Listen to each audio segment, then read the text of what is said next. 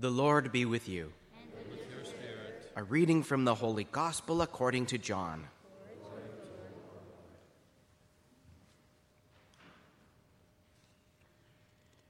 Jesus said to his disciples, "Whoever loves me will keep my word, and my Father will love him, and we will come to him and make our home with him. Whoever does not love me does not keep my words. And the word that you hear is not mine, but is from the Father who sent me. I have said these things to you while I am still with you. But the Advocate, the Holy Spirit, whom the Father will send in my name, will teach you everything and remind you of all that I have said to you. Peace I leave with you. My peace I give to you. I do not give to you as the world gives. Do not let your hearts be troubled, and do not let them be afraid. You heard me say to you, I am going away, and I am coming to you. If you loved me, you would rejoice that I am going to the Father, because the Father is greater than I. And now I have told you this before it occurs, so that when it does occur, you may believe." The Gospel of the Lord. Praise to you, Lord Jesus Christ. Hallelujah, hallelujah, hallelujah.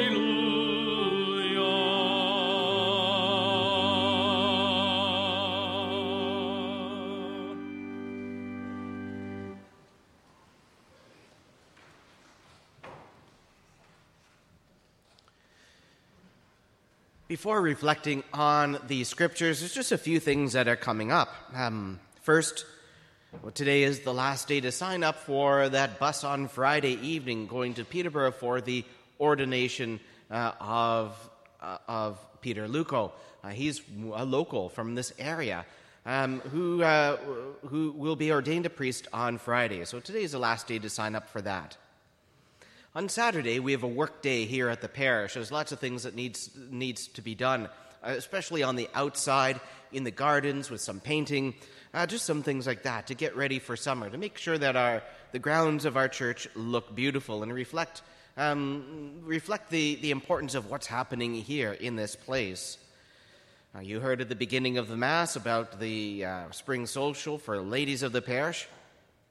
On June the 4th, that's a Saturday, the Mass time in the evening will be changed just for the 1 week. It'll be at 6 o'clock instead of 4:30. There's just a lot of things happening that day, a couple confirmation celebrations, a wedding, and so to fit it all in, something had to move. We don't want people to have to rush through, so the Mass on that Saturday will be at 6 o'clock instead of 4:30, just for the 1 week. There is, for those who don't have internet, we do have a few paper copies of the bulletin now printed on the welcome desk at the entrance of the church. It has the Mass times and Mass intentions in there, as well as lists of the sick and deceased for us to pray for them. And then just a brief summary of things happening here. It doesn't have everything that's in the online bulletin, but there is a bit of a summary there for those who maybe don't have internet. So there's a few copies of that. Finally, and excitingly, we have our Pope coming to Canada in July. That's exciting news. It was announced at the end of March, the beginning of April, our Pope, after meeting with a delegation of Indigenous peoples, announced that he would come to Canada. Now, I have to say, to me, it seems most of the time when the Pope is visiting somewhere, there's about 2 years of preparation. So this is very quick. Turnaround for him to say less than a year, only a few months away from when he announced that he's coming to Canada to his arrival. And I think it just shows that how serious Pope Francis is taking this cause for truth and reconciliation.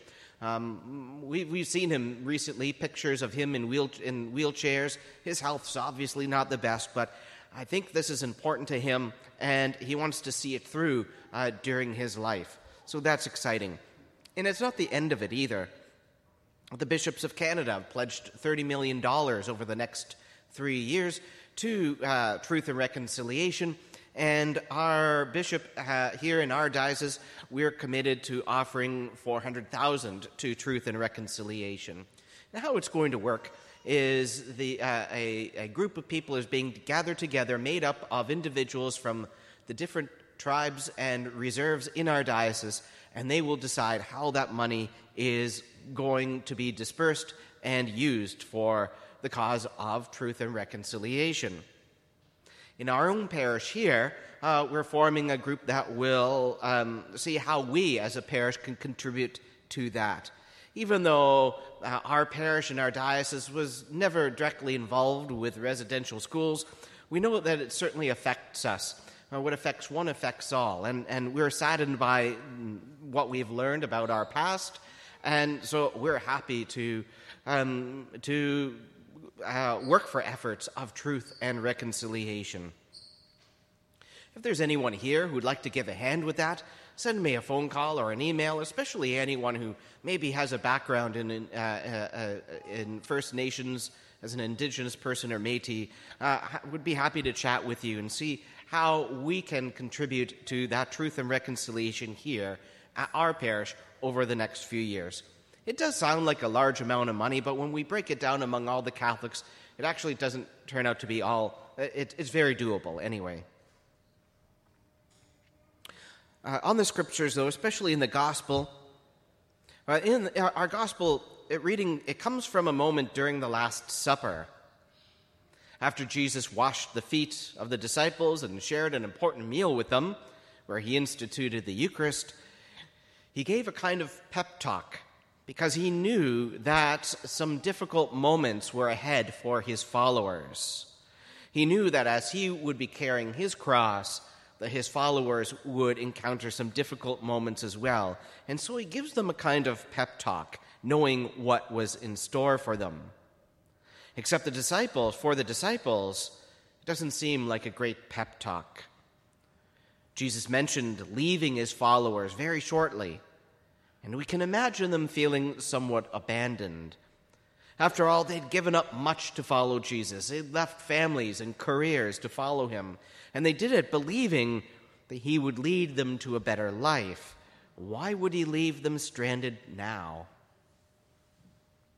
Jesus made a promise, though, that his disciples would never truly be alone, but would be given in his place an advocate, the Holy Spirit.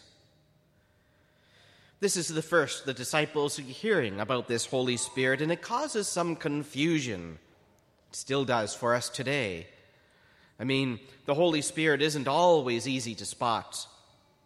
Even artists have had a hard time depicting the Holy Spirit, and the Scriptures leave us with images like that of a dove, tongues of flame, or a gentle breeze, though we know the Holy Spirit isn't really any of those things at all.